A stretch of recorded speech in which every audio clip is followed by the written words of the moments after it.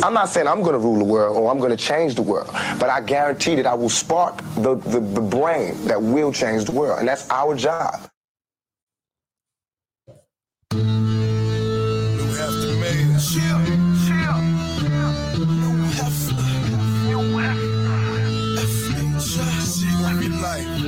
What up, DMV?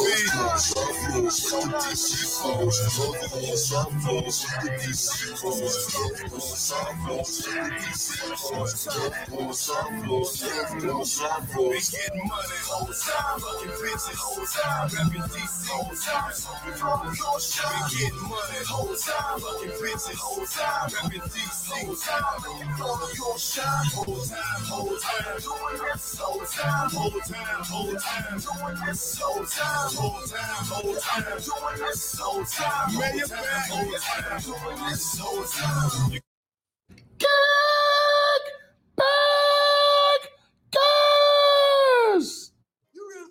Oh shit.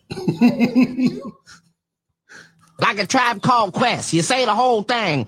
All right, y'all. Welcome back. Welcome back. And this is episode 200 as a podcast. Oh, hell yeah. You know I got that too. Hey, look at this nigga got sound effects and shit now. This nigga has upgraded. That sounds like you gotta have the headphones. You gotta be able to hear all this shit. That's what's up. What up, Jay? I see Jay just spoke to me. Yeah. What's up, fellas? So as you see, JB is here tonight as we do our 200th episode of being a podcast, of being a pod named Kickback. So when I decided that we were going to do some changes, we was going to do the Kickback Conversation, Kickback Sports, Kickback After Dark, and of course the regular podcast. I wanted to take a week off, regroup, get some things done. When it was episode 200, who should I do episode 200 with? Who should I share this milestone with? I said, gotta call my brother and get his ass over here. The one that helped you start it all, right? Exactly. Now, we got about 400 or 500 episodes. Yeah. As a podcast, real talk. Only two. Real talk. What? God. I think with 200. That's still a lot. That's a ton. Yeah. Gotta shout you out for being consistent, my brother. Factory, man. We're gonna go ahead and start, but actually I want to get some horns. And let me think. So first we gotta shout out our sponsors. Shout out to Mo's Marvelous Cleaning. Hit up Mo for all your cleaning needs. You get 10% off if you use code KICKBACKERS. Shout out to mysexroom.net. If you need your toys and your lingerie and all your sexy feel-good goodies, go to mysexroom.net, enter code KICKBACKERS to get 10% off. And, of course, for all your insurance needs, holler at me and J. Lou. That's what it is. Now, finally, welcome to a pod named Kickback. Oh, well, you got to say it now. Oh, Since you here. I've been saying it without you having Cat Williams say it. But since you here. It's a pod named Kickback. A pod named Kickback. It's like a Tribe Called Quest. You say the whole thing. I'm no breaks new, the righteous ratchet. If you throw it, I'll catch it. If you got it, I'll match it. Every Monday. We right back at it. I am the Black Savage, the Magneto of my people. I added that. Hello, everyone. Once again, I am JB Frank. I am that gangster geek, as always, representing nerds with attitude. Welcome back to the Kickback, y'all. Welcome back. So we got a pretty good show for y'all, I think, today. We're going to talk about Coolio and the BET Awards. This whole thing going on with Trump. Kanye's White Lives Matter. Kodak Black is giving back. This excellent movie, Intergalactica, that we got to just deep dive on. Loving someone through their healing or loving someone after they've healed. What's going on in the NFL, the NBA preseason. My Cowboys beat up on them Commanders. And I'm listening to music out there by Gibbs, Tory Lanez, YG, and Division. First, though, we got to go through our high of the week and our low of the week. You want to start that, JB? You want me to start it? Why don't you go ahead and start it, New? You know, this is your thing, 200th episode. Yeah, jump in there and talk about your highs and lows. I'm going to say my high of the week is twofold. I took some me time this week. I just was like, you know what? Well, last week I put in leave. I'm like, I need a couple of days off. Mm-hmm. I need mental health days, which I used to take every month. I would take one day just for me. And I haven't done it in a while. It's been on the grind. So I took some mental health days today, and that just felt better. It just re-energized me. It just, made me feel good. Also, another big thing is podcast episode 200. You know what I'm saying?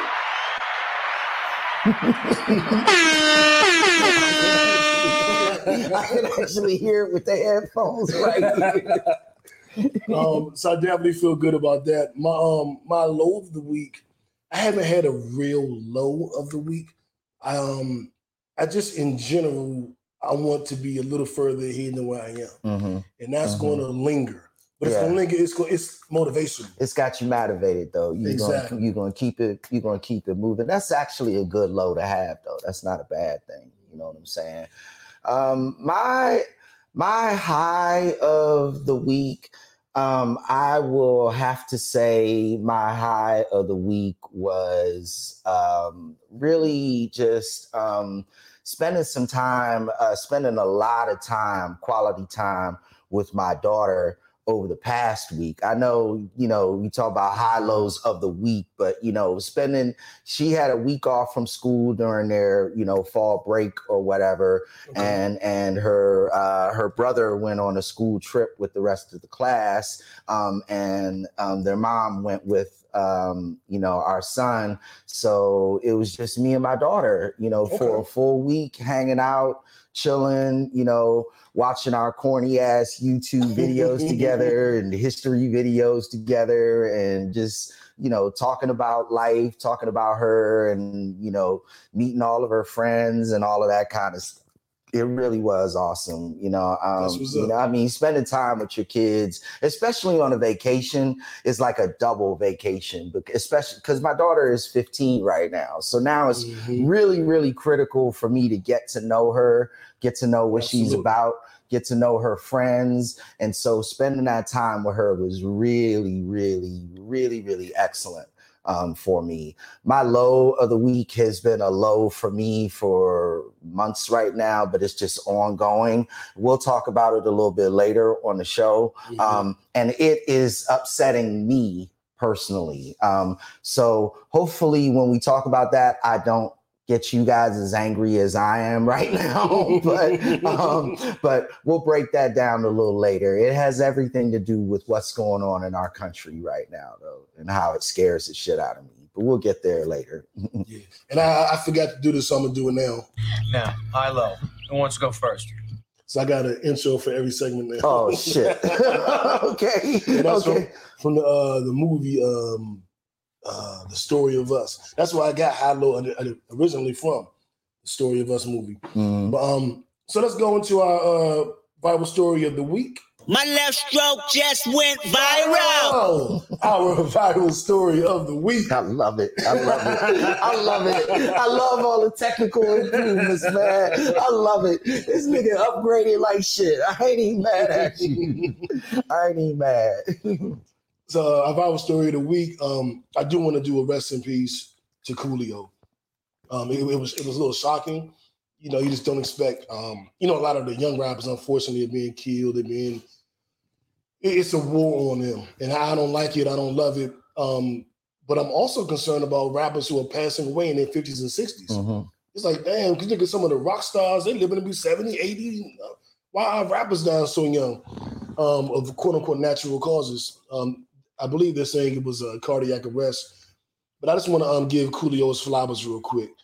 First, I was a fan of WC and the Man Circle. Mm-hmm. Coolio was with all respectfully, I mean this respectfully. He was the Flavor Flav of WC in the Mad Circle. He had the wild hair. He was the funny one. He was the one you always want to hear say something like, if it's somebody else on the song, I hope it's Coolio on that song. Yeah, I remember that. Yeah. And then he went solo, hit us with Fantastic Voice, ride, sippity slide. What's up, Mo? I see you. And then he dropped one of the biggest records in the history of rap music, Gangsta's Paradise, with LV. And that song owned that year, owned the Grammys, owned every award show, owned the radio. Shit, it owned our hearts because that was one of the biggest songs where it's like coming from the heart, dealing with the struggle, dealing with all the shit, trying to make it through.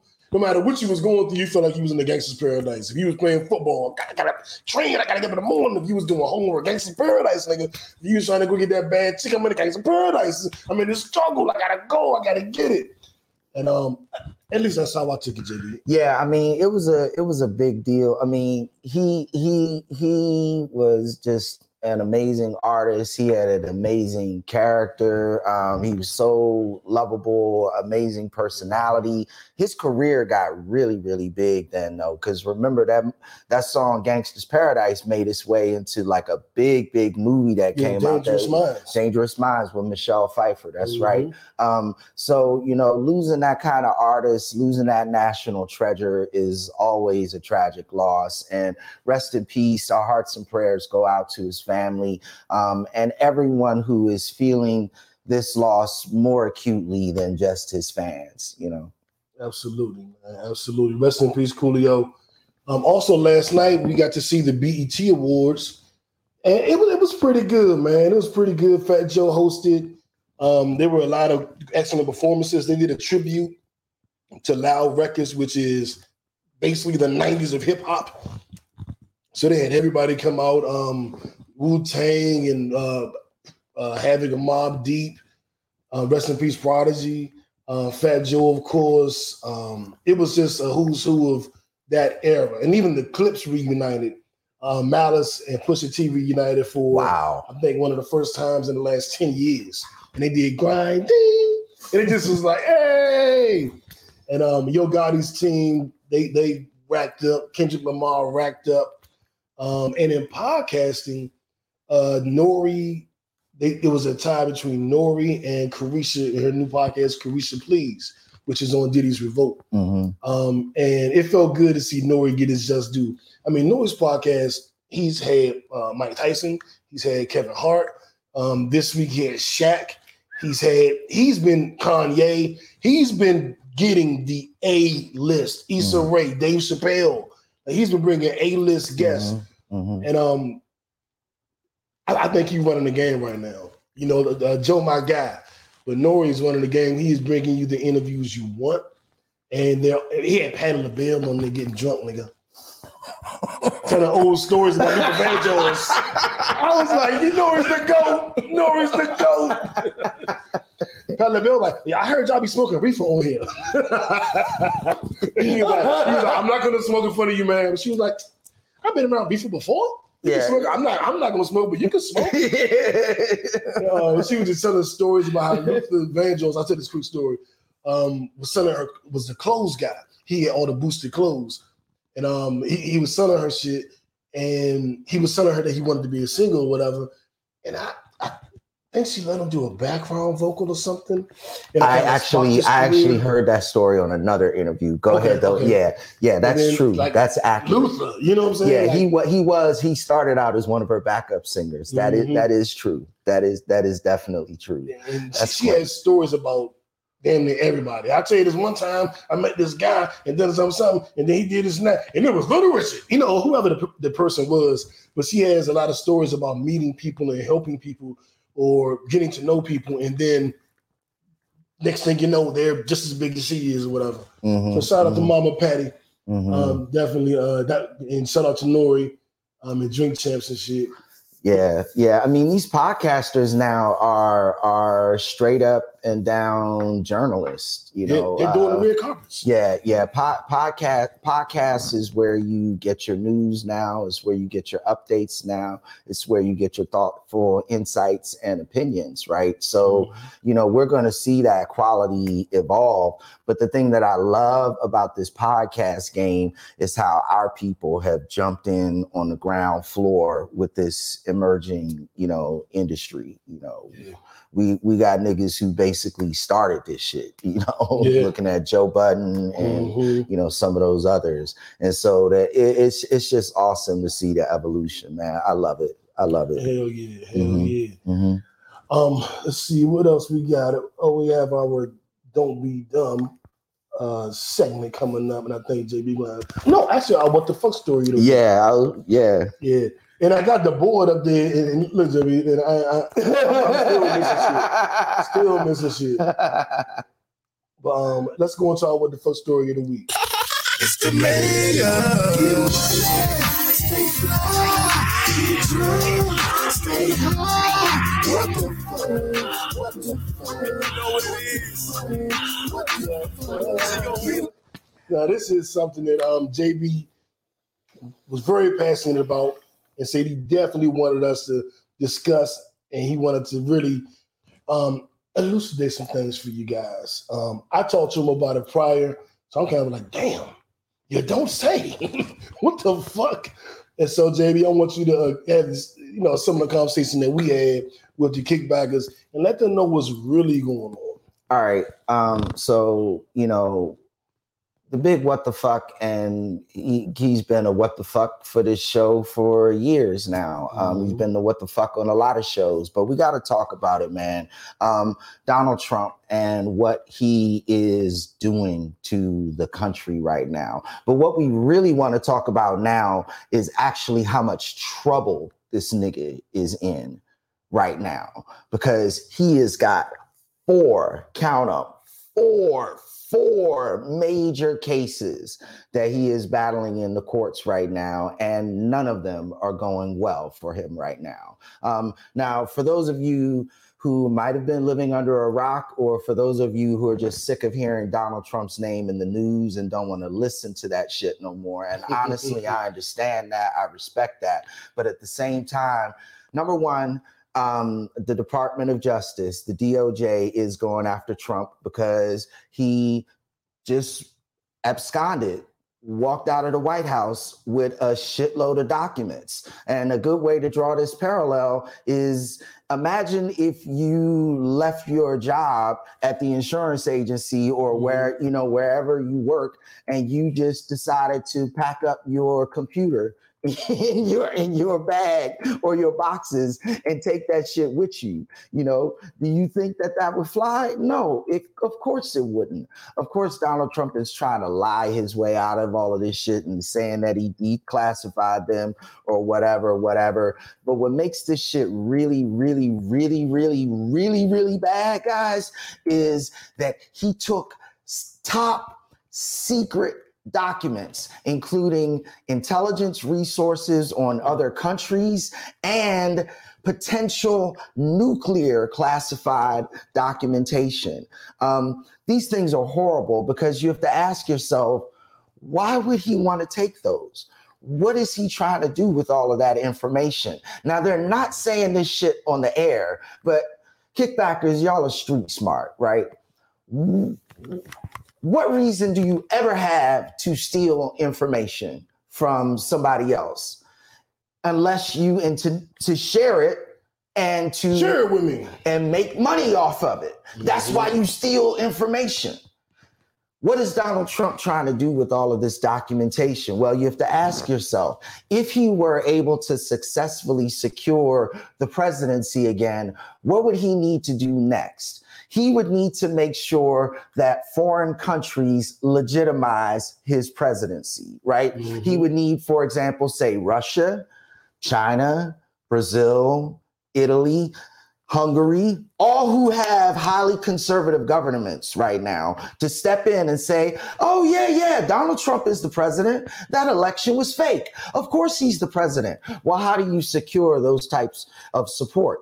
You give them a little something on the side, maybe a little information that you stole from the White House just to get them on your good side.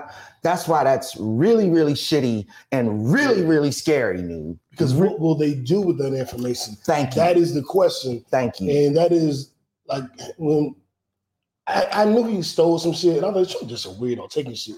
And JB was like, well, why do you think he took it? I'm like, oh, get the fuck. He's literally probably with Putin. Putin helped get him elected last time. He's probably like, I lose this election, I'll leave with this stuff. Hey, Putin, take this. This is some shit you need. Help me get elected again. And I think that that's a reality. Yeah. That is a reality. Yeah. Now, I mentioned before that there are 4 cases. That's just one of them. Number 2,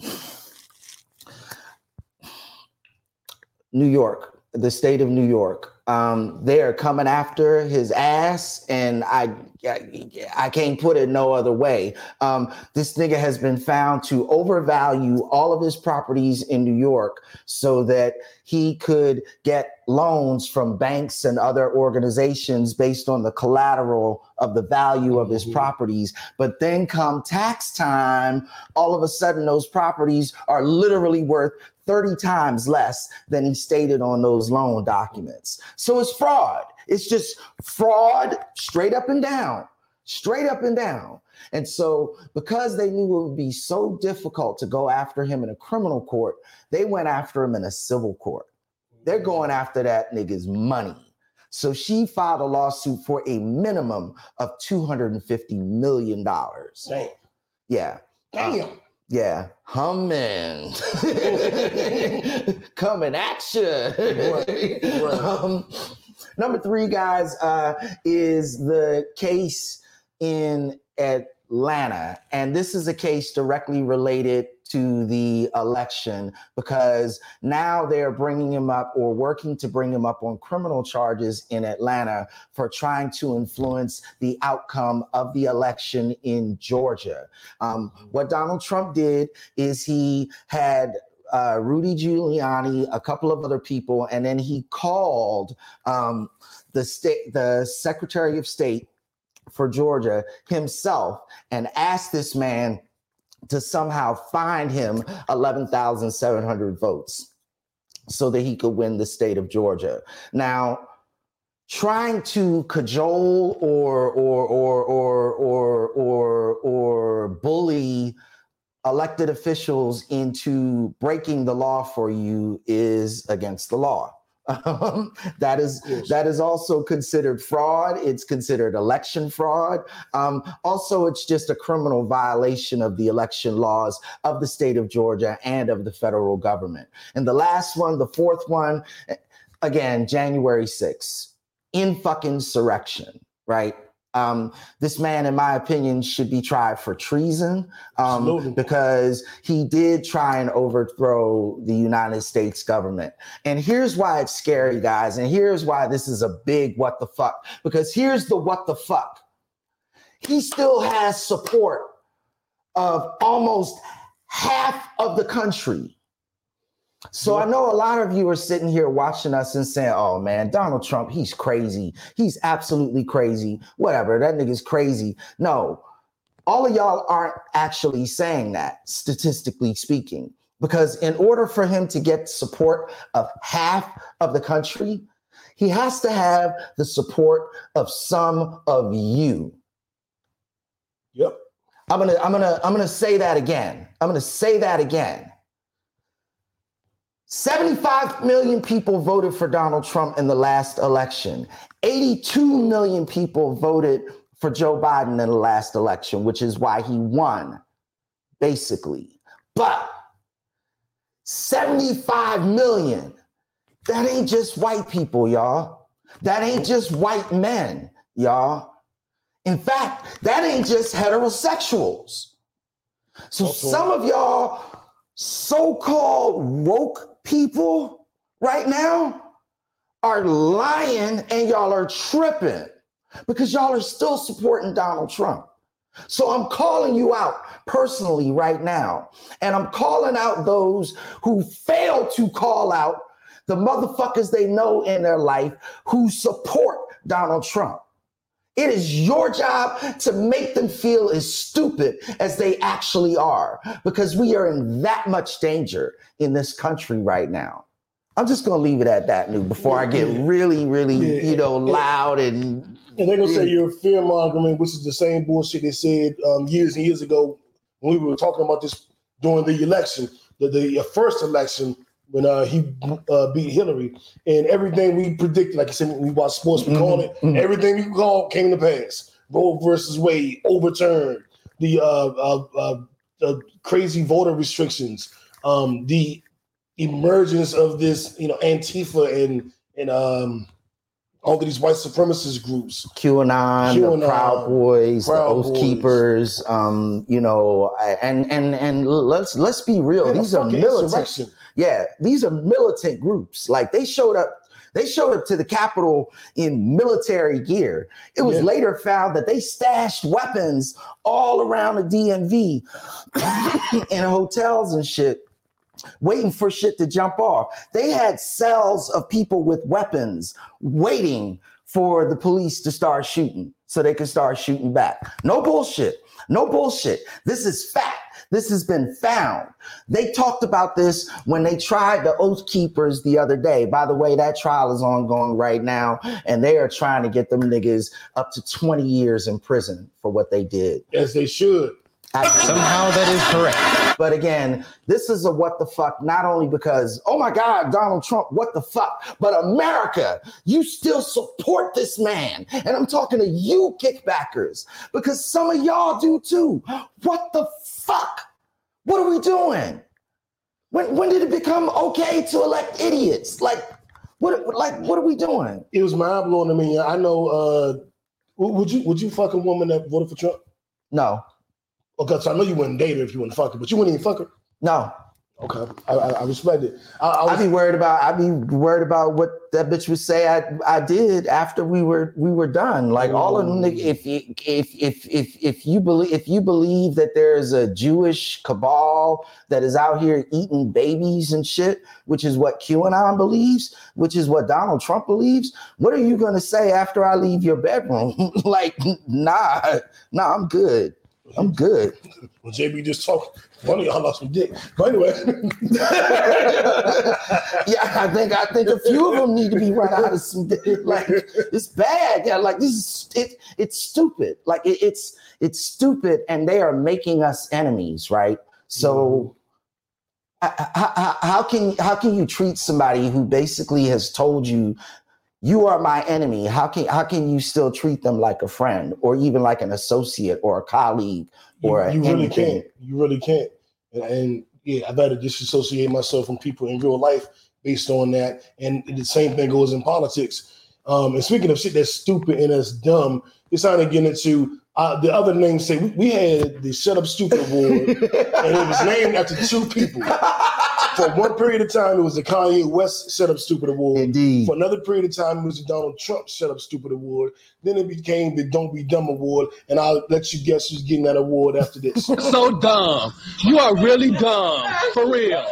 Kanye West. Goddamn right. You are dumb. You are so dumb. For real. Did a fashion show in Paris a few days ago where he hooked up with Candace Owens, and they sported their matching White Lives Matter shirts with Juan Pablo II on the front, Pope John Paul II on the front. And people have been trying to make excuses for this. People have been trying to justify it. And quite frankly, I'm sick of you Kanye West supporters. I'm sick of you Kanye West apologists. I'm sick of you Kanye West sympathizers. Okay, he is a black man. He was a rapper / producer, or is. And apparently he's a billionaire. I get it.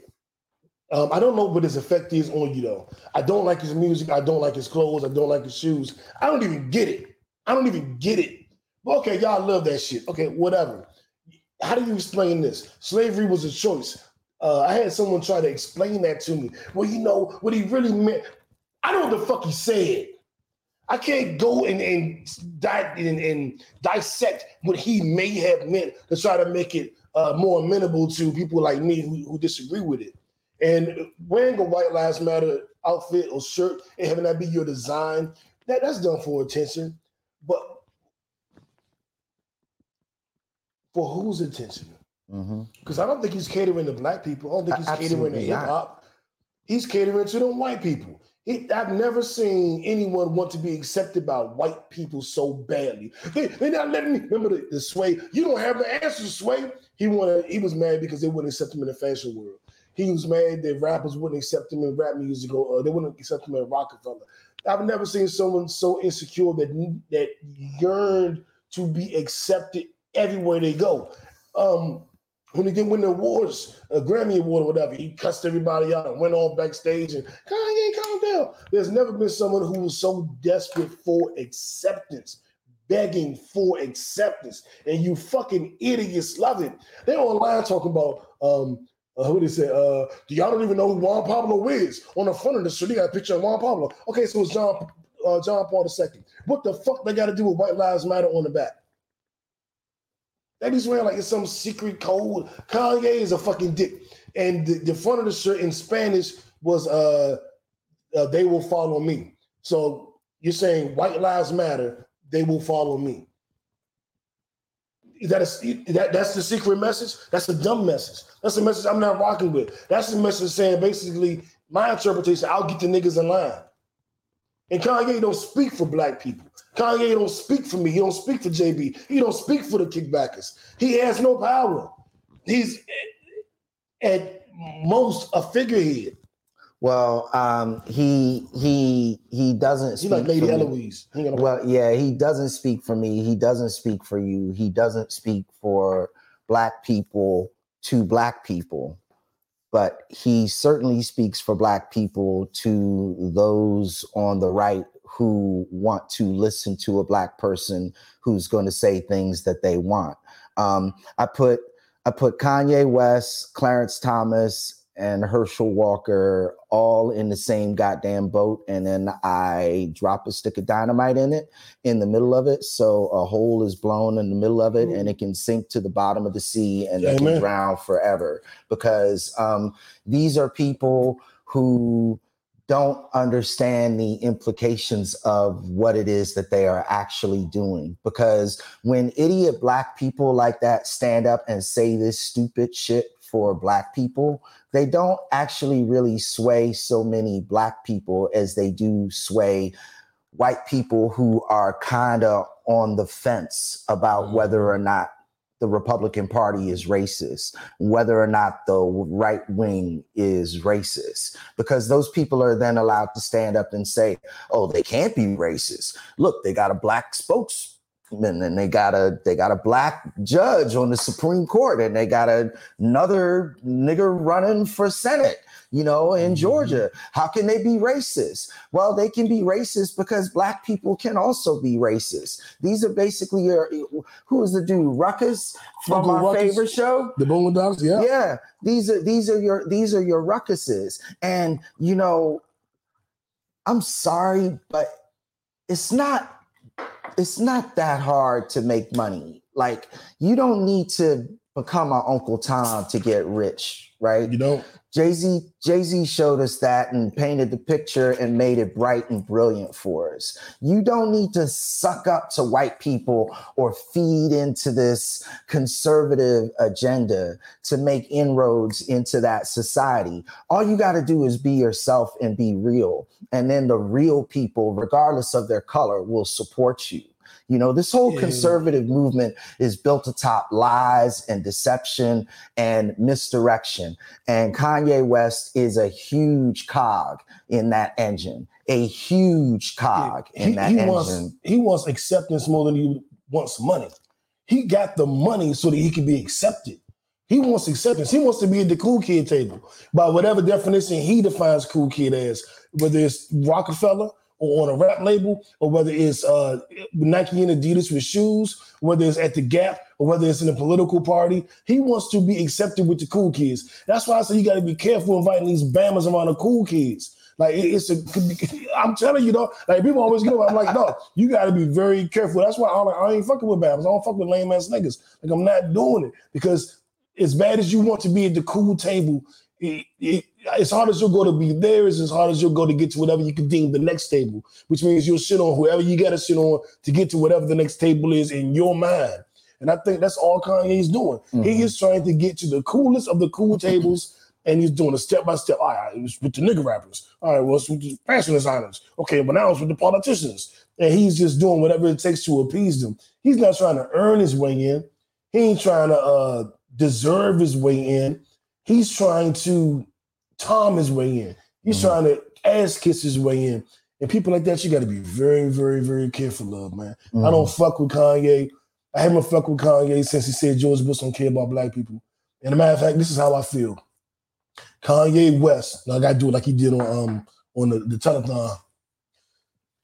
Kanye West doesn't care about black people. He sent them down there to shoot us because they're looting and trying to buy bread for our family. That's Kanye West. Fuck that nigga. Yeah, it's pretty horrible.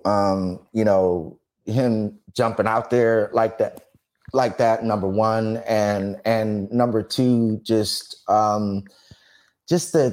the overall sadness of his existence. Like it's just become like this sideshow, this like literally like this minstrel show right now that we're looking at. Like it's the shit with Kim and the kids. Yeah, like it's just disgusting to look at. Like this is, I mean, we talk a lot about mental health and how mental health is an epidemic in the United States. But again, when you start raising statistics about mental health and how mental health is a problem in the United States, a lot of people like to believe that it's just poor people, or it's just black people, or it's just people who got COVID, or it's just people who were isolated in the house or whatever. That's not how epidemics are born. Epidemics are born when they affect everybody, all of us. And what you have to do when you look at people like Kanye West is you have to ask yourself,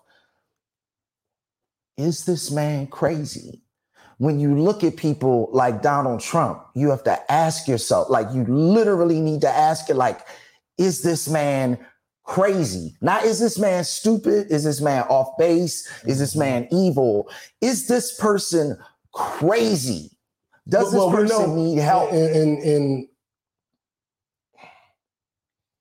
I don't want to say, I'll frame it this way.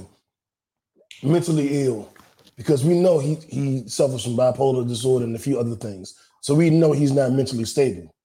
But I don't want to say anybody else that suffers from any of those things like they're crazy. But Kanye definitely is mentally unhealthy, mentally unstable, and is on medication. So there is no question about his mental health. It's not, he is not mentally healthy. We know this. Yeah. Medically, clinically, we know this. And I also want to add just to the end of that, with this Kanye shit. You gotta stop ignoring the signs because you like a song. You got to stop ignoring the signs because you like a pair of shoes. Thank you for putting it that way. That's my point. Yeah, we got to stop. We got to stop, because then the question isn't how crazy is Kanye. The question then becomes, how crazy are you? Thank you. Thank you. I knew I was going to sum that up for you. I couldn't have. Thank you. Thank you. And moving on to our Nipsey Hussle Award. If it's sports, if it's fashion, if it's music, if it's hustling, whatever, you're on a marathon, so. And somebody who's definitely been on their marathon is Kodak Black. There were, I believe, 63 families, if I'm not mistaken, that were going to be evicted. And he went and paid their rent through, I believe, 2024. It was 2023. 2023. Mm-hmm. Well, shit, that's a few months from now. But that's still a beautiful gesture. Well, through 2020. Oh, through. Okay. Yeah. That's what I was trying to say. That's like next Wednesday or this Wednesday. Yeah. Yeah. So Kodak Black, you know, he basically paid rent for these 28 families. It wound up being a total of roughly 60 people who were going to be evicted from their residences or whatever. And he just knocked out their rent for the remainder of this year and for all of next year. I mean, that's just huge. Yeah, goddamn, we gotta get this man a round of applause. So, as soon as I find it. I'm gonna clap for that nigga without the sound effects, because I mean, you talk about putting your motherfucking money where your fucking mouth is, and that's just what that is, right? You know, you got assholes like Herschel Walker saying, "Oh yeah, I help all kinds of people all the time," and they don't have a record of a single fucking donation for any charitable organization anywhere in America. But then you got people like Kodak Black who fuck the organizations, fuck the charities. Let's help people. Let's help our people. And that's what he did. And you got to tip your hat to motherfuckers. You got to. Definitely appreciate you, Kodak. And Kodak has said some wild shit. He's not anything against black people, but he's had what I call Kanye moments. Just saying some stupid shit. Nothing about Trump or nothing in that vein, but just dumb shit. And to see him fuck what he said, well, let's watch what he did. And I just appreciate that. Yeah, that's a good way of looking at it, and great way of looking at it. And speaking of watch what he did, let's talk about some good shit that you guys can watch. Netflix and chill. What does that even mean? It means that you cut on your TV, go to your favorite app or favorite channel, and you watch something good. That's what Netflix and chill means. And the biggest thing that I can recommend to you guys this week on Netflix and chill is Intergalactic by Kid Cudi and Kenya Barris. Kenya Barris brought you Black-ish, she brought you Girls Trip, he brought you Growing-ish. Several of the top Black sitcoms Kenya Barris is responsible for. He also is now starting a podcast network for Black podcasters. And he executive produced Kid Cudi's cartoon movie, Intergalactic. And I'll just say this. I saw it. I immediately hit JB, like, gotta watch it. You gotta get in the right state of mind. Get in the right state of mind, if you catch my drift. Exactly. Put something in the air and then watch it. I would say it is a hip-hop urban love story with a cartoon, mind you, with many twists and turns, with the underlying theme of I like being high. How would you describe it, JB? It was like a moving painting for me. It was a painting in motion. It was an entertainment experience. Every time I got caught up, with the characters and what was going on between the two characters, then they would go and do something and it would just, So, again, it's a cartoon, so this is all digital, but I will say that the cinematography and the photography in this cartoon was just astoundingly beautiful. Like it was just beautiful to watch. Aside from the fact that, like you said, it's a Black love story, which, you can't get too many of those on television, to see our people successful, stable, doing their thing, loving it out, living it out, enjoying life, and to have a nice movie that doesn't deal with gangs or murder or slavery or oppression or, any of that stuff, to just have regular Black people doing regular shit and to make it beautiful and entertaining. I loved it. I loved it. Yeah, man. It really, and the replay value on this, I think, is extremely high. I think I'm going to watch this, it isn't a total weed movie, but it is to a degree. I think I could watch this like Snoop and Devin. Oh yeah, I can watch this. This is a Mac and Devin movie. I can watch this sure. shit weekly. Whatever the crew come over, the ladies come over, or whatever the hell. Oh, we gotta watch this. Put one in the air and watch it and just trip out because they have what we start calling high moments or high scenes where like this scene was designed for somebody that's high. Like this wasn't a regular scene. This wasn't part of just a part of a story. They said, let's put this in for the high niggas. When they, when they do extracurricular activities, when they, there's scenes where they, I don't want to ruin it for you, but there are high scenes. There are scenes where you watch and you're like, somebody was high when they made this, and I need to be high when I watch this because this is solely for a high person. Yeah, it's the colors and shit. Yeah, if you're not high when you're watching it, there are going to be moments when you watch it and you're going to be like, I wish I was high when I was watching. You're going to like literally say, even if you're not a smoker, you're going to be like, this would have probably been like, this probably would have blew my mind if I was high. Right. Just absolutely gorgeous. Another one that dropped recently, new that I just caught because we're on Netflix now. I don't want to move to other platforms in a second, but America the Motion Picture. It's also on Netflix. It's executive produced by Channing Tatum and a few others. It's got Big Mike in it as one of the main stars, one of the voice actors. It's also a cartoon, but it's Big Mike or Killer Mike. Sorry, Killer Mike. Okay, because I fuck with both of them. I was like, Big Mike. Nah. I heard his name in a minute. Yeah, I mixed that up. It is Killer Mike. But the beauty of this is it's a satirical story of how America was born. So it's really, really interesting. Okay. It's really, really interesting. It's called American. This is a movie or a series? It's a movie. Okay. All right, America. Yeah, it's called America the Motion Picture. It's highly entertaining. You're gonna love it. So is it fun? It's hilarious. It's absolutely hilarious. So another weed movie, got it. Yeah. This is definitely another movie where you're going to want to be elevated to truly enjoy the experience. Now, really quickly, are you watching She-Hulk? I started watching She-Hulk, but She-Hulk has a Mary Sue problem for me. And it's the same problem. Those of you nerds who know about Star Wars, the new Star Wars movies, and they had this chick who was in the Star Wars movies and she didn't really have to work for her powers at all. She just all of a sudden was the most powerful Jedi who ever lived, and she never studied anything. She didn't train with anybody. Like all of a sudden she's just like a superwoman.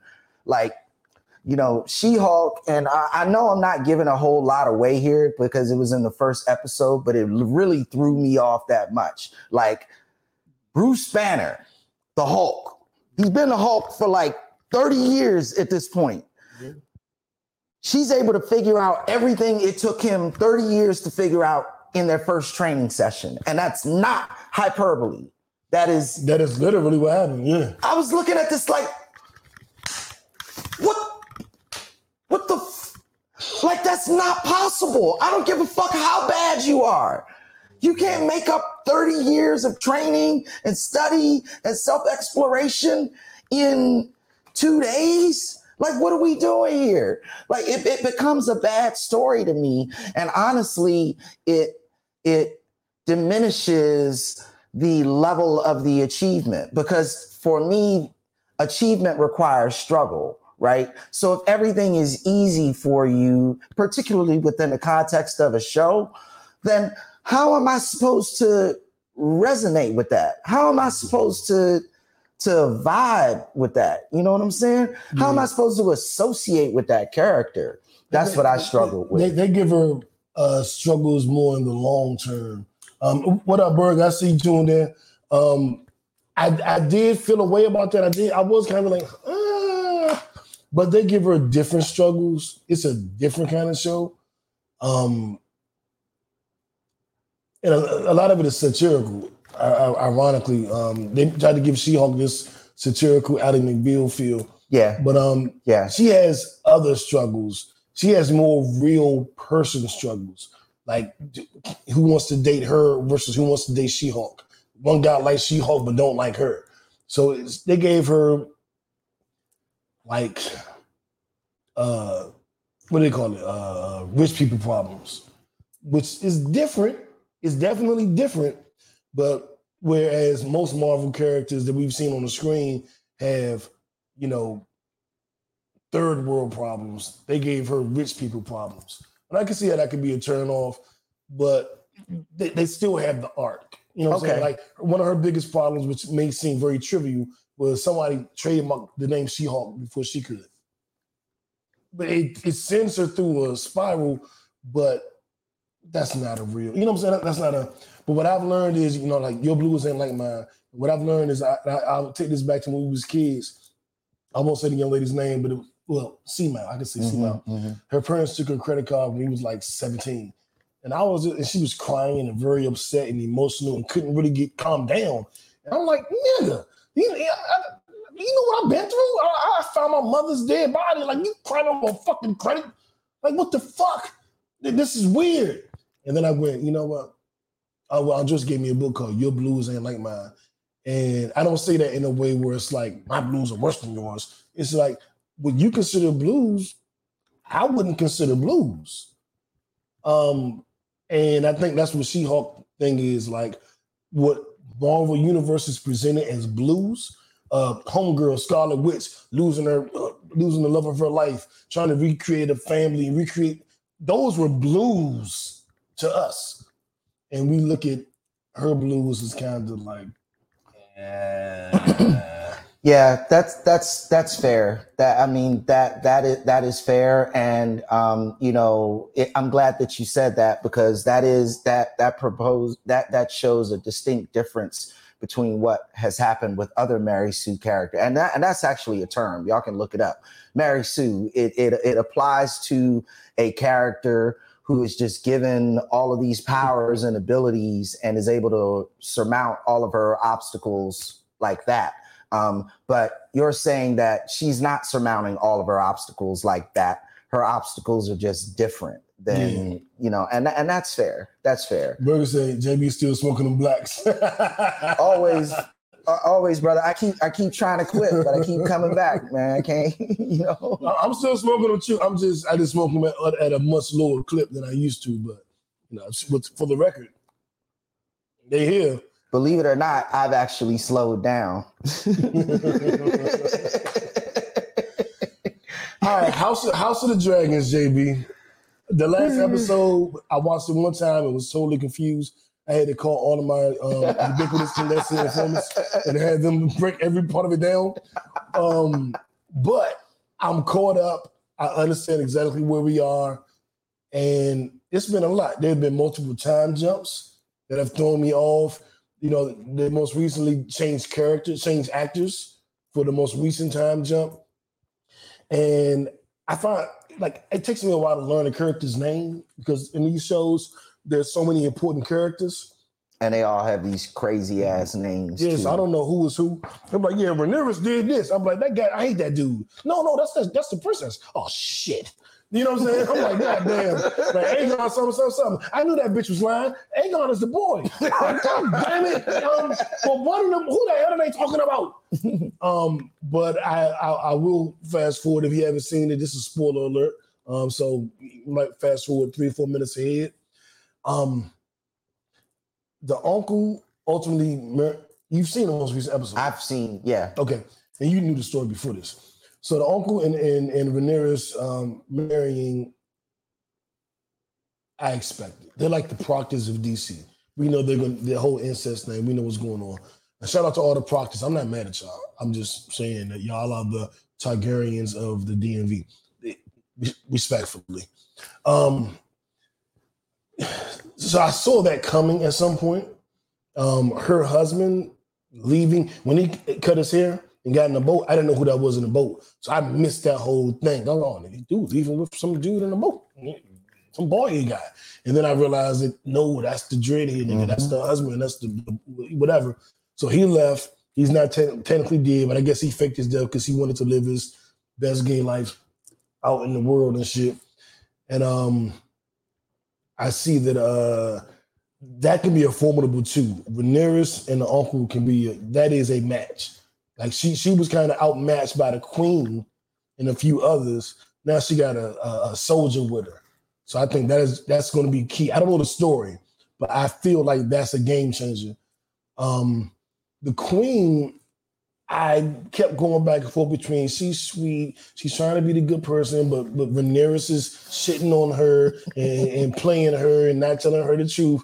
But like when Rhaenyra said, like, they see you now, I was there. She's on my new. She was like, New sees you now, bitch. New see you. He's no longer on your side. He see you. And yeah, I see her. The kids were ultra aggressive, and I didn't quite understand it. But I think it was all best summed up with homie like, yeah, I lost the eye, but I got a dragon. And I think that's going to propel the kid story because he was the one that was bullied. He was the one that didn't have shit and the one that they all attacked. But he was also the one that had the balls to go get that and the foresight.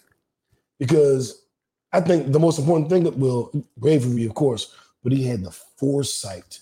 I want a dragon. I'm going to get a dragon. I'm sure they all were like, we should get dragon. Because am I right or wrong? The other kids don't have dragons either.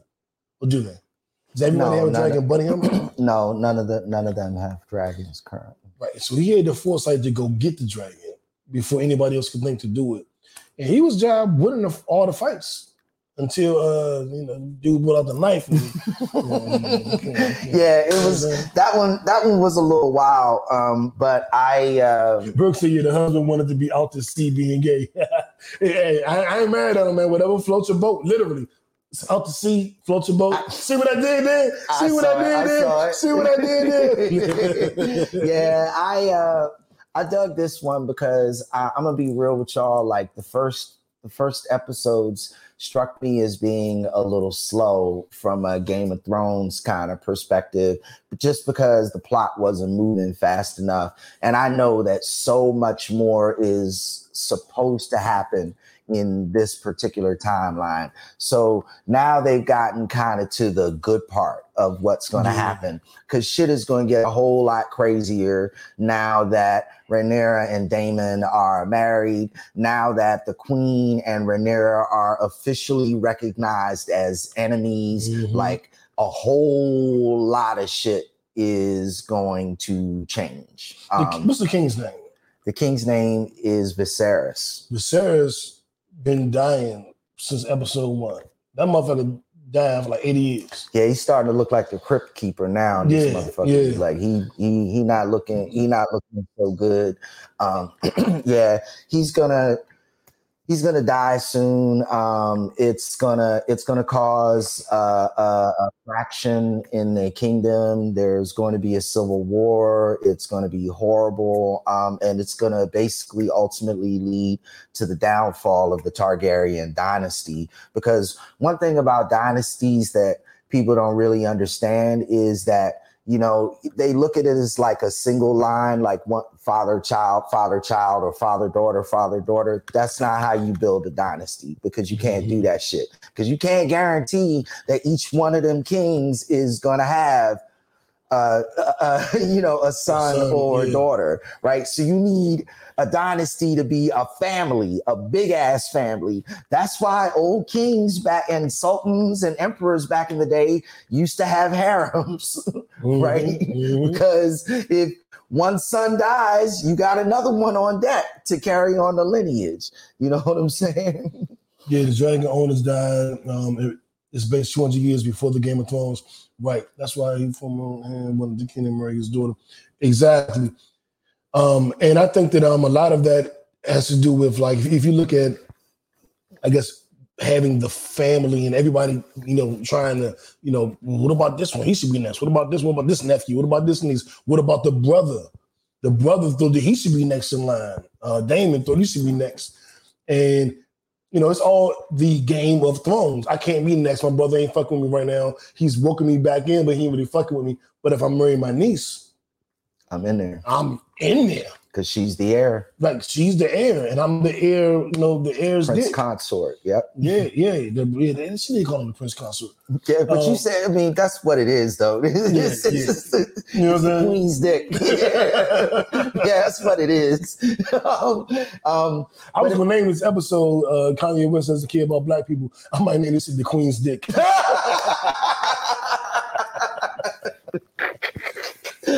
I'm like, no, you named this episode after yourself.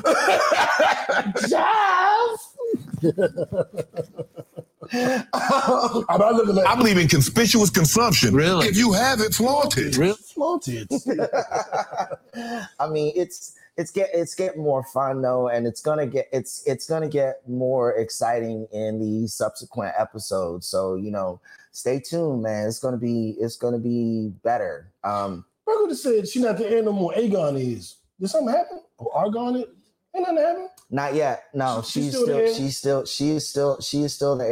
She is still the heir. Now, that is going to be a matter of contention. And I actually think it's one of the really, really nice reoccurring themes that they keep bringing up over and over again on the show, on how, this society is so caught up in its male toxicity that just the fact, just the inclination that a woman might take power is enough to start a war, right?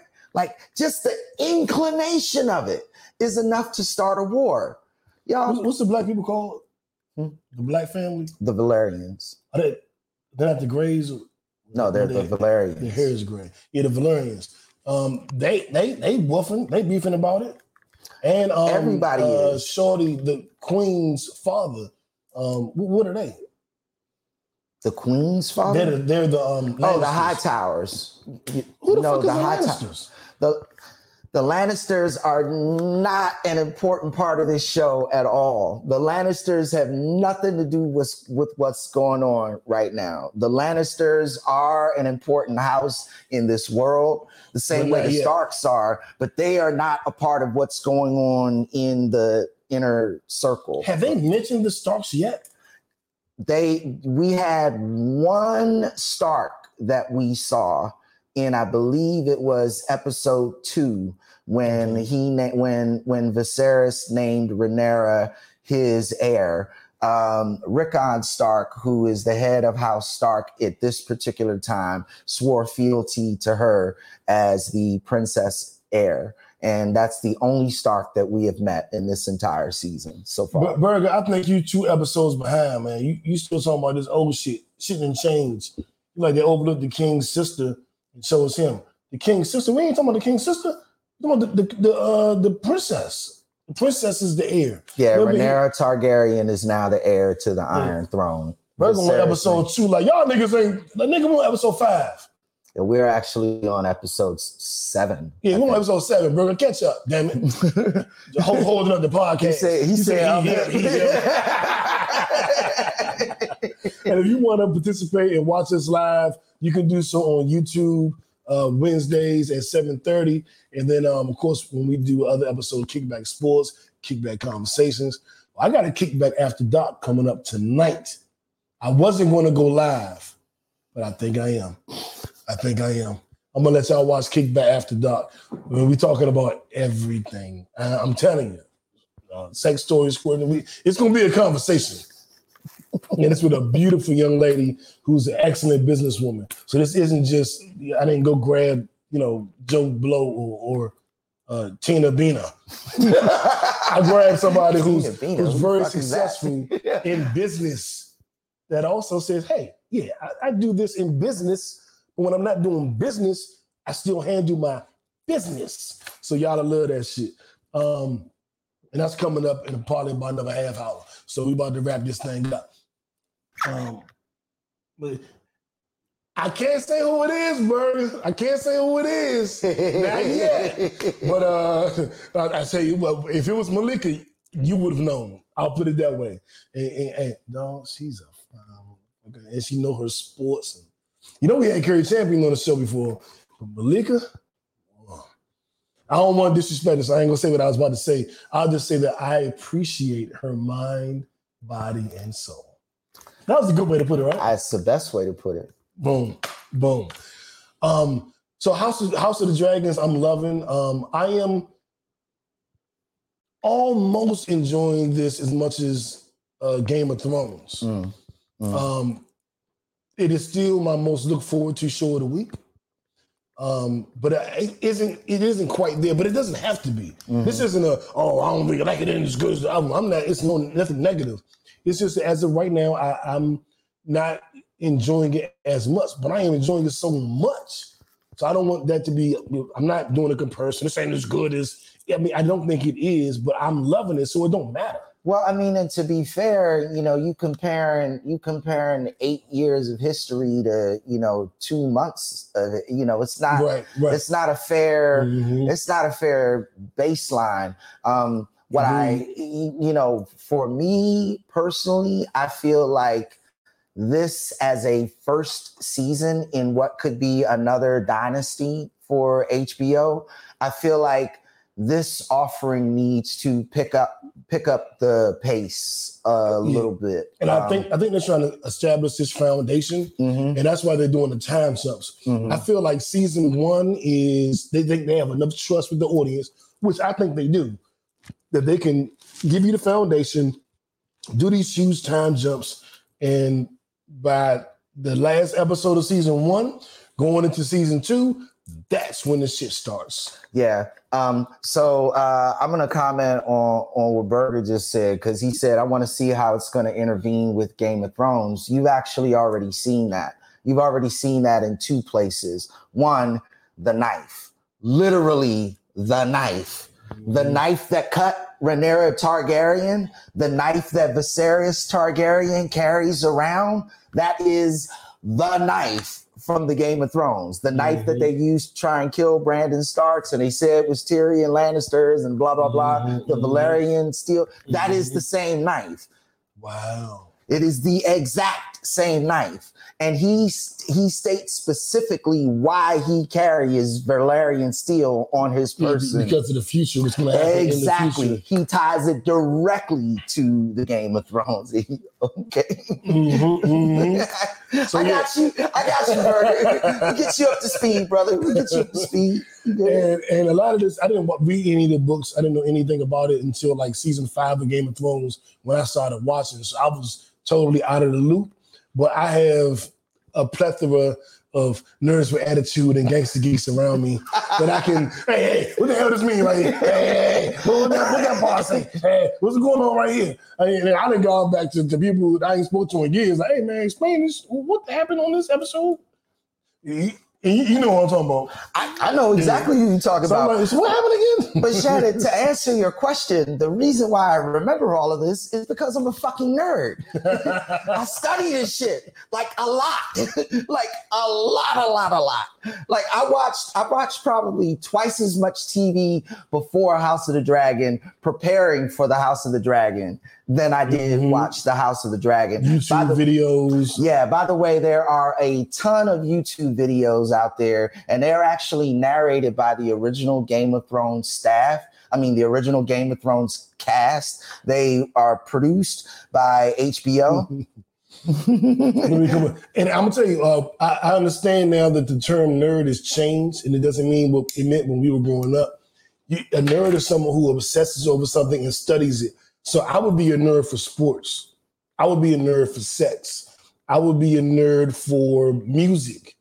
So whatever you deep dive into, I'm a nerd for Black people. The advancement of the Black race. I'm a nerd for that. And I never consider myself a nerd. I've never been called a nerd. But now I understand in 2022, I'm a nerd for a lot of shit. Yeah, I'm a nerd for romantic comedies. Whatever. Nah, I mean real nigga shit, because you are intimately knowledgeable of a lot of, particularly on sports and hip hop and music, that I am not, which is how we're able to complement each other so well particularly on this podcast, because we can cover a broad range of topics and have expertise on all of them. Right. Berger, just to answer your question, they are all on YouTube. If you just put in Game of Thrones, History of the Targaryens, you will find them. You call me an Oedipus Rex ass nigga, but that's because when we was in Playmakers, I went and Melissa told us Oedipus Rex. I went back to the hood and was like, I gotta tell you this story. It's my Oedipus Rex. It's a Greek tragedy. And Bergen was like, Nigga, are you telling us some Greek story? Nigga, were you in college today? Why the fuck are you telling us about some old, like, nigga, we uptown, we on 4th and Delafield right now, and you coming into the middle of the room and talking to us about some goddamn Shakespeare shit. Do we look like we want to hear some Shakespeare shit? But I tell you what, Berger typed his name, spelled it right, and he remembered the story. Yeah, he didn't spell it correctly, but well, yeah. But my point is, he knew who Oedipus Rex is. He knew it, right? He knew what the hell. He know the story. Yeah, that's one of the greatest stories of all time. 10, 11 years old, coming back to the OGs, like, I gotta tell y'all niggas something. Let me tell y'all niggas about this Shakespeare play. And they're like, is this nigga really talking to us about a Shakespeare play? Yeah. Keep him in the house. Yeah. Don't let him come outside today. It's a great play. I mean, technically it was written by Aeschylus, one of the first Greek, never mind. I thought that's a Shakespeare play. No, it is not. Google it. Somebody Google Oedipus Rex and who wrote it. No, it is not. Google it. Just Google it. I could be wrong. I would probably be wrong because you are the gangster geek. So if you say it's not, then 9 times out of 10 you're right. But I always thought it was Shakespeare. No, it's much, much older than that. Much, much older than that. Shakespeare was famous Why do I think that's Shakespeare? Not sure. I don't know. So I would agree with JB. Yeah. So I'm not a nerd for Shakespeare. I'm a nerd for Tupac. See how that works? I ain't know. We're about to get into Actually, yeah, it was a play written by Sophocles. I got the name wrong. Sophocles written first performance in 429 BC. God damn. Yeah, that's a little before. Oh, ancient Greek. Yeah, that's a little before Shakespeare wasn't ancient Greek. But I said, I gotta leave with you. Yeah, Shakespeare, yeah, Elizabethan. So we're gonna get into. I know why Shannon here. Did she spell it right? Mm-hmm. Oh, look at little songbird. Okay. We're gonna get into the topic. This is why she here. She want to talk about this. She want to chime in on this, and this is our this or that segment of the week. And I gotta write it down because YouTube try to sue us whenever we play it.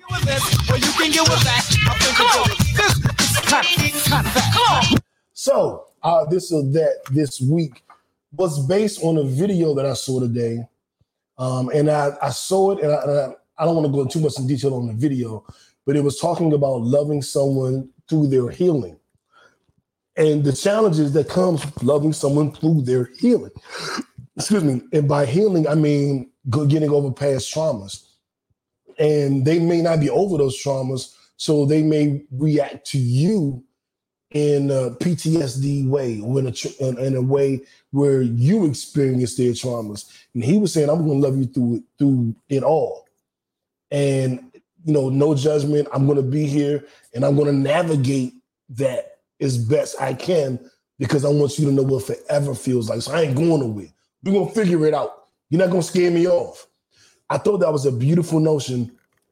I also thought that could be toxic. And without further elaboration on that, I'll just ask the question to you kickbackers, to you, JB, and to myself. We all know we can love someone after they've healed. My question is that the only way you can love someone? So the this or that is, could you love someone through their healing? Or is it a matter of I can only love someone after they have healed? So could you love them through their healing, knowing, what that entails? Or is it a matter of, no, I can only love someone after they've healed? Come to me healed. Did I word that right, Jimmy? Yeah, you definitely did. And allow me to answer first, because I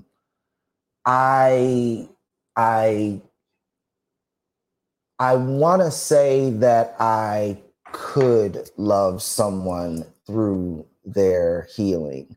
But I don't know that my past history has proven that out. quite frankly. Okay. And I'm just being totally and completely honest, you know, because I mean, you fall in love with someone, you get in a committed relationship, and you know, things change, problems arise, things happen. And there are going to be moments of trauma. There are going to be moments that are traumatic, that cause friction in the relationship. Because one of the things that we have to learn about ourselves is that when we are stressed, when we are in trouble, when we are hurting, the first thing we do, and I don't believe that it is always done intentionally. I don't believe that it is always done intentionally, but one of the first things that happens when that trauma happens is we don't turn to our partner. We actually turn on our partner. And bars. And that is where the problems start. And as you are battling through that trauma, you always find yourself asking a question. Is this too much? Is this too much for me to take? And so, you know, there are going to be two key factors, in my opinion, right now that keep me in that situation. Number one, is accountability, you know, going both ways? Is accountability going both ways in terms of dealing with whatever that trauma is? Because yes, being in trauma, being under stress, having problems can cause you to do painful and sometimes even abusive things to your partner.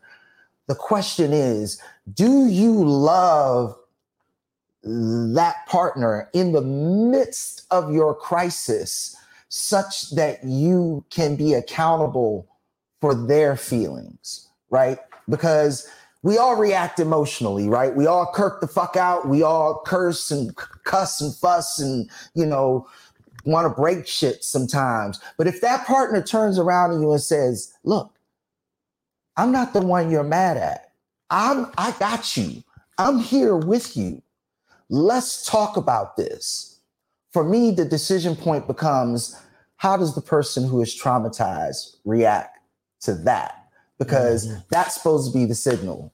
You yelling at the wrong motherfucker right now. You cussing at the wrong motherfucker right now. You are not mad at me, you know? So why are you expressing this anger at me? Expressing anger to me is one thing. Expressing anger at me is another thing.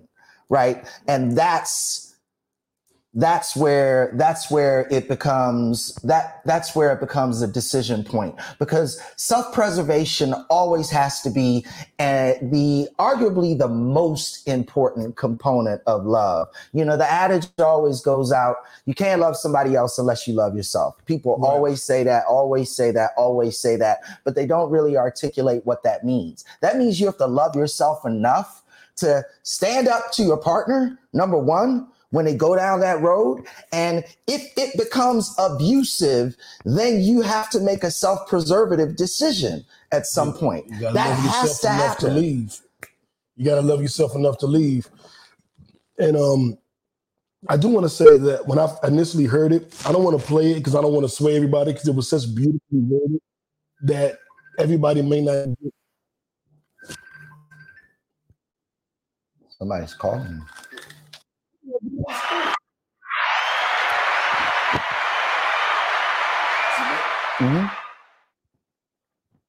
That was weird. Oh, people act like they don't know the podcast switched to goddamn Wednesday. I don't understand what's going on. But when I heard it, I looked at it like, this is beautiful. And then I was like, wait, this could be toxic. This could be toxic. And I looked at that as based, and I base it, you may base it differently, but I base it on who you're dealing with. Because I have literally been in situations where I'm gonna love you, like JB song, I'm gonna love you through it all. Oh, wow. Wow. Oh, my God. I forgot that chord wasn't that long. Chord used to be longer than that. Yeah, like I can love you through it all. if the ultimate reward is, the relationship, the love. You can be there for somebody. You can play that role that was loving them through their healing, and they just take advantage of you throughout that process. So that's one thing. I do think that loving somebody through their healing, I've loved many people through their healing, and I've been loved by many people through my healing. So it is a noble concept. It is a concept that makes sense to me. It is a concept that I champion, to be quite honest, because that's how I treat people I love. You're going through a healing space. You can get mad at me. You can yell. You can be difficult. You can be distant. I'm going to love you through all of that. And I think I've shown that. But there is an example where that can be taken advantage of. And what had got my mind going was like, when love is quote unquote unconditional, in those situations, it can be taken advantage of. And that made me kind of like pause, like, I like what he's saying. I like this concept, and I am I don't take this the wrong way, anybody, but I look at myself as a Jesus figure, meaning that I go to the downtrodden, I go to the people that have the worst circumstances. I root for the underdogs. I let people that aren't in the best light in their lives all the time kick it, because I feel like I can help. I feel like my love, my advice, my coaching, my counseling is going to be of a benefit. And sometimes, people use your desire to help as a way to get something they want from you. And it's not a reciprocal relationship. They're just going, oh, I don't know, let's do something very frivolous. Oh, this nigga got a podcast and he trying to help me some. Yeah, I'm going to use him for the podcast. And so people will be good to you so they can use you. Mm-hmm. And that is something that I never fully accepted, that people will be good to you.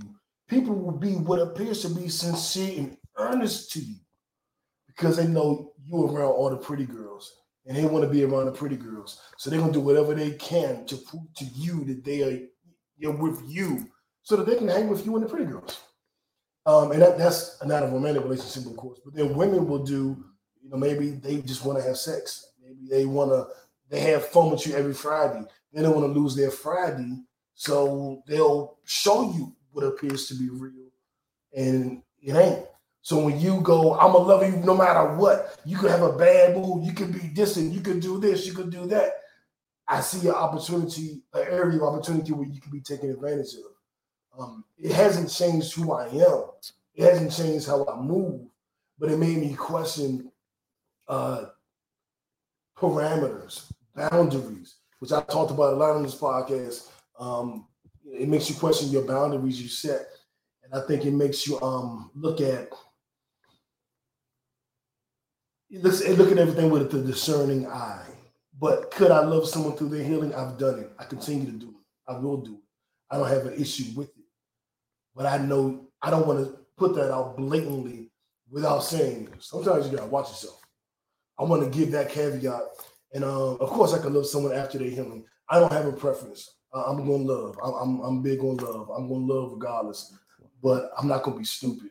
Well, and, I'm glad you said that because, you talked about specifically loving through the healing, right? In order to heal, you have to make yourself accountable. If I cut my arm, right, and I don't get the shit stitched up, if I don't change my bandages, guess what? The shit is going to get infected, and I'm going to lose my arm. Why? Because I didn't take care of my arm. Right. If I'm in an emotional crisis and I'm dealing with some stuff, if I don't maintain accountability to my friends and to my loved ones for my actions, then I'm not really trying to heal.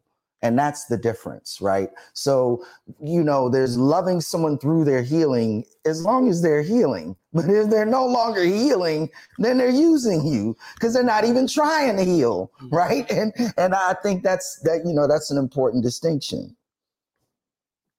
What the hell Songbird talking about? She said, being able to love someone through their healing comes with understanding that although you're yelling at me, you're not angry with me, so I'll let you express yourself the way you need to. See, now I need a woman like that in my life because my voice, one of my voice deep as hell, raspy as hell, and then I'm loud as hell. I'm like, you're yelling at me. I'm like, I'm talking. What the fuck are you talking about? I'm not yelling. I'm talking, mom. And she'll meet you where you are without making it about me. That's deep. And nothing is worse than losing someone willing to genuinely love you through your healing and not for their gain. I don't know if I've gone through that. I lost someone that was truly willing to love me through my healing and not for gain. I guess for something I did, I guess. Well, no, I guess cheating, that might count. But I was a kid. I don't know about that one. Let's see. Exactly. If they're using you, they are actively healing. I agree with that. I agree with that one. Yeah, I mean that's the big point, and that's where it becomes a matter of self-preservation. I'm not just going to let you dog me out so you can maintain your addiction, your self-delusion, your whatever the fuck it is. I didn't know how to do that. I didn't know how to put the comments up. I just did that by accident. Yeah, you hit the button again. Hit it again. Now click it and it'll show. Well, yeah, I just didn't know how to do it. Oh, okay. There you go. Because whenever we do, I get on Smee's live, he always does that, puts the comments up. And I ain't even know how to do that shit. And I just happened to be pushing buttons and was like, oh shit, it's on the screen. Same page, Songbird. We on the same page. Same page, exactly. So I think that where we are with, I think we all believe we can love someone through their healing as long as they continue healing.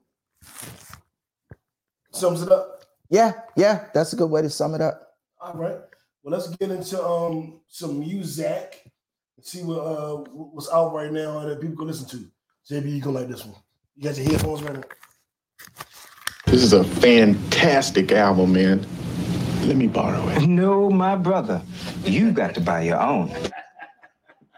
No, my brother. Oh my God. How many times did we say that shit in high school? Oh, it's the greatest commercials. And I'll play it one more time for y'all. If you're old enough to remember this damn commercial.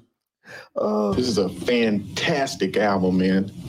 Let me borrow it. No, my brother. You got to buy your own. So, new music that's out. Of course, you can always listen to the the Pod Name Kickback playlist on Apple Music that is updated every single Friday. I'm gonna tell you, Freddie Gibbs has a masterful album out. It's just good. Freddie Gibbs gets on my nerves sometimes with all his other antics. The album is fucking good, man. I'm gonna keep it 100. Division has a new single, which is featuring Jagged Edge, and y'all know I love Jagged Edge because they say I look like the twins in Jagged Edge. So actually, I'm on the song. It's me and my triplet brothers from Jagged Edge. We are on Division's new single. Y'all go check that shit out.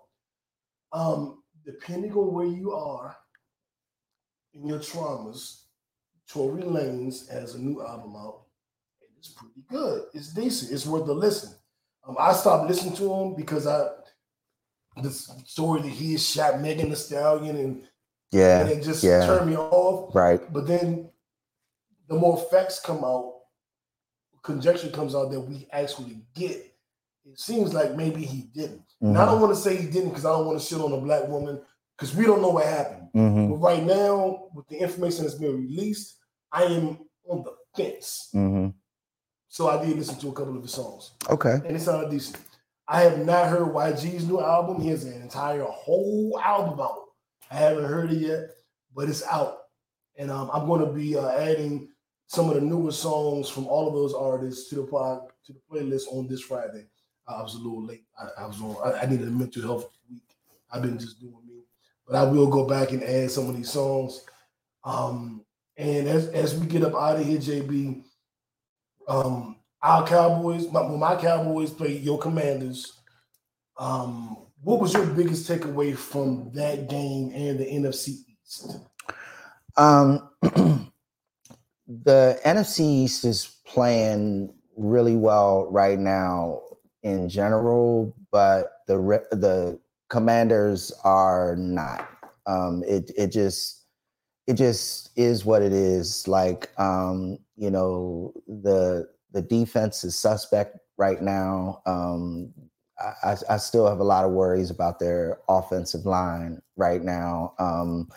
They got some work to do. Simply put, I don't know that whoever comes out of the East Division is going to go very far in the playoffs right now, considering some of the other competition that we see in the NFC right now, because there are a few teams, a couple of teams in the NFC who are playing really well, and Vikings, the Packers are playing pretty well right now. The Bucs are decent. The Rams are decent. But they're just all more talented teams than the teams we're looking at in the Sure.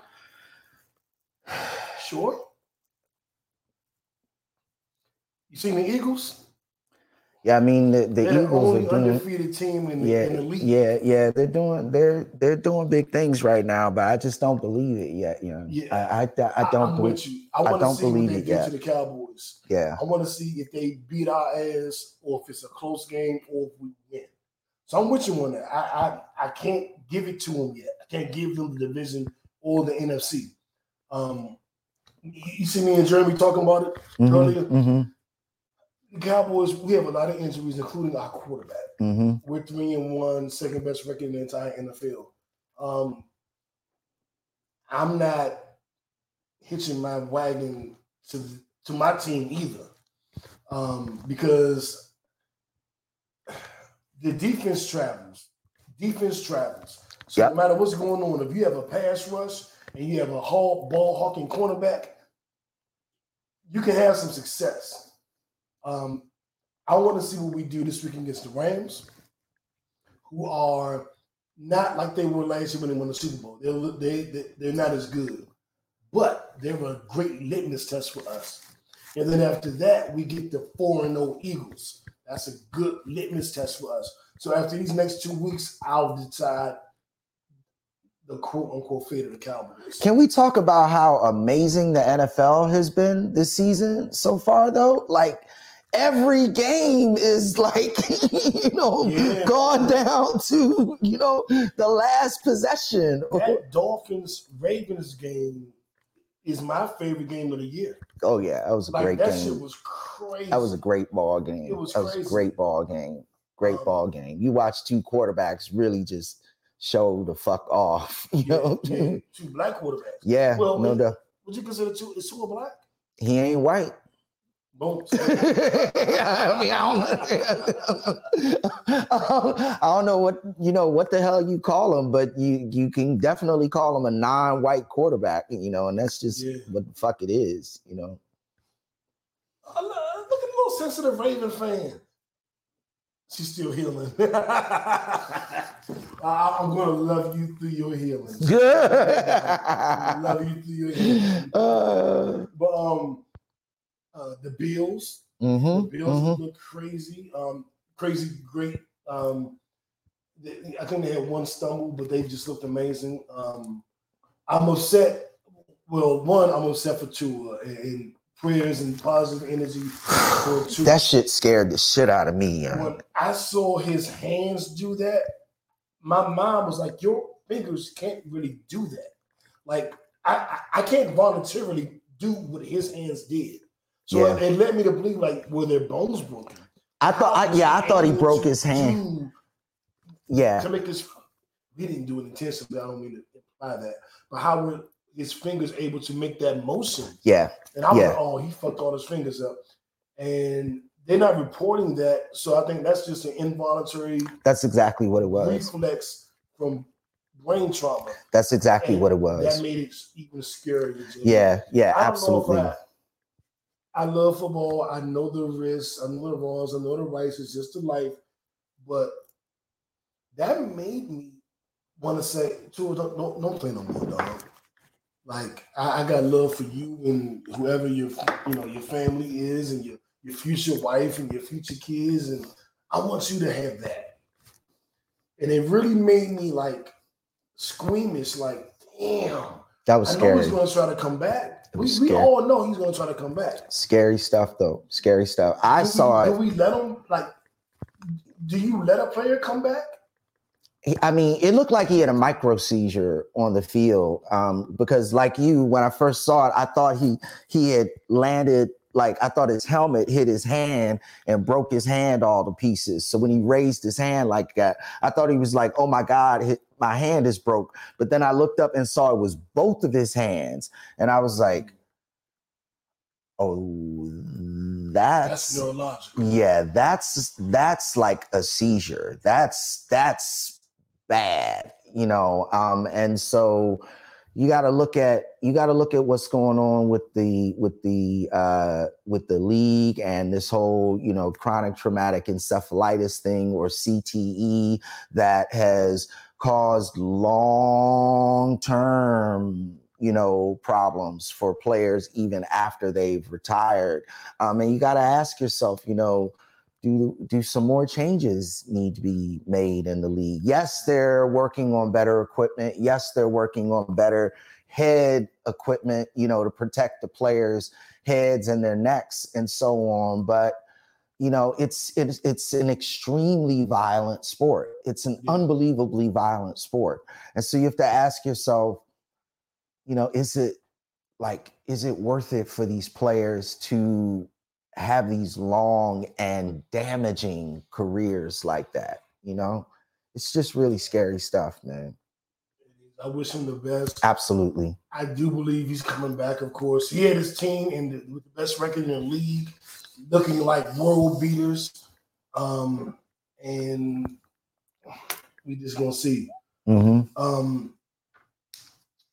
The NBA preseason, the Wizards, I addressed this on Kickback Sports the other day, but the Wizards played the Golden State Warriors in Japan, did 2 games. And the first game, everybody looked like they was just tired and jet lagged. Like they just got off the jet. Steph Curry was like 1 for 7 from 3. The Wizards shot 17% from 3, and the Warriors shot 26% from 3. Everybody looked bad. They had pockets where everybody, people look good. I like what the Wizards did. They started Rui, which isn't the resounding thought of who's going to start this year, but it was in Japan. You got to start him. You know what I'm saying? He's their biggest export as far as an NBA player. So they look good in game 2. Looked like Rui is ready to step into the starting lineup. We'll see if he does, but he looked like he was ready. And the Warriors, they look scarier. Their first-round pick from 2 years ago, center that was injured, came back and dogged the Wizards. And this guy is a top 2 pick at the center spot, their weakest position. Wow. So they have that's a good thing. Arguably the best center over the last 2 drafts coming back to, I think they're bringing him off the bench, but to star. That's scary. Give the Golden State Warriors a 20-10 guy in the middle. Come on. That is scary. That is scary. I mean, you got to expect them to play bad, having traveled, literally around the world to perform in Japan. So, there's probably a little coldness, a little rustiness that, factored into the quality of the play that you saw, and that happens all the time. I mean, you can look at the game that was played in London last week in the NFL, and that game was sloppy too. It's just, when they travel like that, it just kind of fucks up the program a little bit, Factory. Interesting thing before we get out of here. LeBron was asked, have you given much thought to the fact that you're going to break Kareem's record this year, without injury, of course? And what is your relationship with Kareem? He said, I haven't thought about the record, and I have no relationship with him. But Kareem been talking shit about LeBron. He been talking shit, taking his little old man shots. I think it's jealousy. I think he's upset that LeBron's about to break his record. But I do want them to like LeBron's a Laker now. Talk it out. God, you know, like, talk it out. Jerry West, Magic, Genie, Bus, somebody get together and squash that beef. Oh, and speaking of Lakers, on Hulu, not the TV show, which is on HBO called Winning Time, which is amazing. It is fantastic. The only bad thing about it is the Lakers didn't improve it. But they have all the Lakers players, every player from every team. It is an excellent show. It is my favorite new show of the year called Winning Time on HBO Max. Their response to that, the Lakers' response to that, is a documentary that takes you from the beginning, and the next episode is going to be the LeBron era. So they're going through the Wilt Chamberlain. It starts from Jerry Buss took over the team. So it's Magic's rookie season with Kareem. They won a ring all the way up to what I've seen, all the way up to the Kobe by himself without Shaq era. And I hate to say it this way, but at this point of the documentary, Kobe is passed. So the next episode will be the LeBron era. Mm. And it's probably the final episode, I would think. Mm-hmm. So it's great. The TV show is great, even though the Lakers don't approve of it. It is fucking phenomenal. If they bring it back for 20 more seasons, I'm watching. That is how good this show is. It's showing you Magic, Kareem, Jerry Buss, Genie Buss, Cookie. It is showing you all of that. It's my favorite new show of the year. I think I said that. It's my favorite new show. But the documentary, just as good. So check that out. The documentary is called Legacy. It is on Hulu. The TV show is called Winning Time, and it's on HBO Max. Just fucking great content, man. Just fucking great. What Burger talking about? Yeah, basketball. Preseason AD, that first game, he had a double-double in 18 minutes. He had 20 and 10 in 18 minutes. Damn. I think he's going to, well, we never know. But it looks like he's going to step it up. And AD said that LeBron told him it's his team now, and he has to lead the way. LeBron, 96 years old, he can't do it. So if AD's saying he is taking that responsibility, and he's running with it. Like you said, Burger, if he does, we'll see. No doubt. No doubt. Looking forward to this season, man. Looking forward to it. Hell yeah. I want to thank y'all for tuning in to our 200th episode as a podcast. Now, it's been about damn near 500 episodes because it was internet radio, internet TV, Periscope show, Facebook Live show. Then it became a podcast. So this show has been on for 10 plus years, 10 and a half years.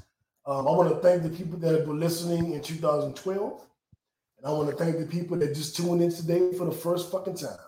And I want to thank the people who only joined when it became a podcast on podcast sites 3-4 years ago, something like that. Thank you.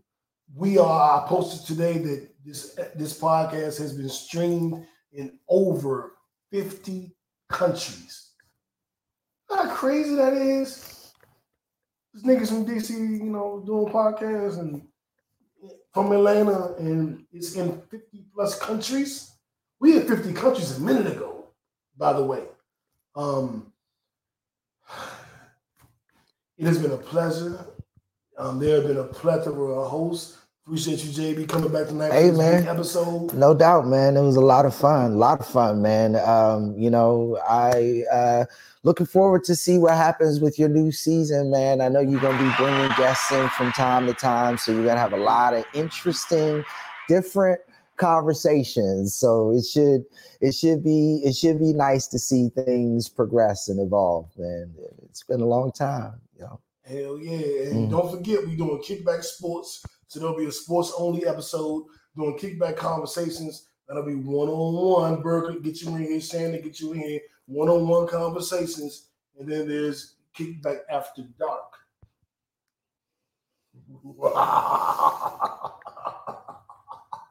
I get to tell you about all the sex toys. Well, never mind. So anyway, and then, of course, the regular pod named Kickback. The regular pod named Kickback. But I want to thank you guys for tuning in. Thank you for all the support. If you watch live, I love you. I appreciate you. You make the show because your comments help direct the flow of the show. So when you watch live, thank you, thank you, thank you, thank you, thank you. And if you want to watch live, you can do so on our Facebook page, but please do so on our YouTube channel, which is A Pod Named Kickback. That's where the money is. That's where we can monetize. So I'm not mad at you however you watch live, but if you watch live on our YouTube page, make sure to like and subscribe because that also helps the algorithm. That'll help this show move up to the top of the list in your timelines on YouTube in terms of your YouTube videos. And yeah, thank you. Thank you. Thank you. Good night and God bless. Uno. We out. It's a pod named JB. Oh, you gotta do it. It's a pod named Kickback. A pod named Kickback. It's like a Tribe Called Quest. You say the whole thing. Oh no, we out for real.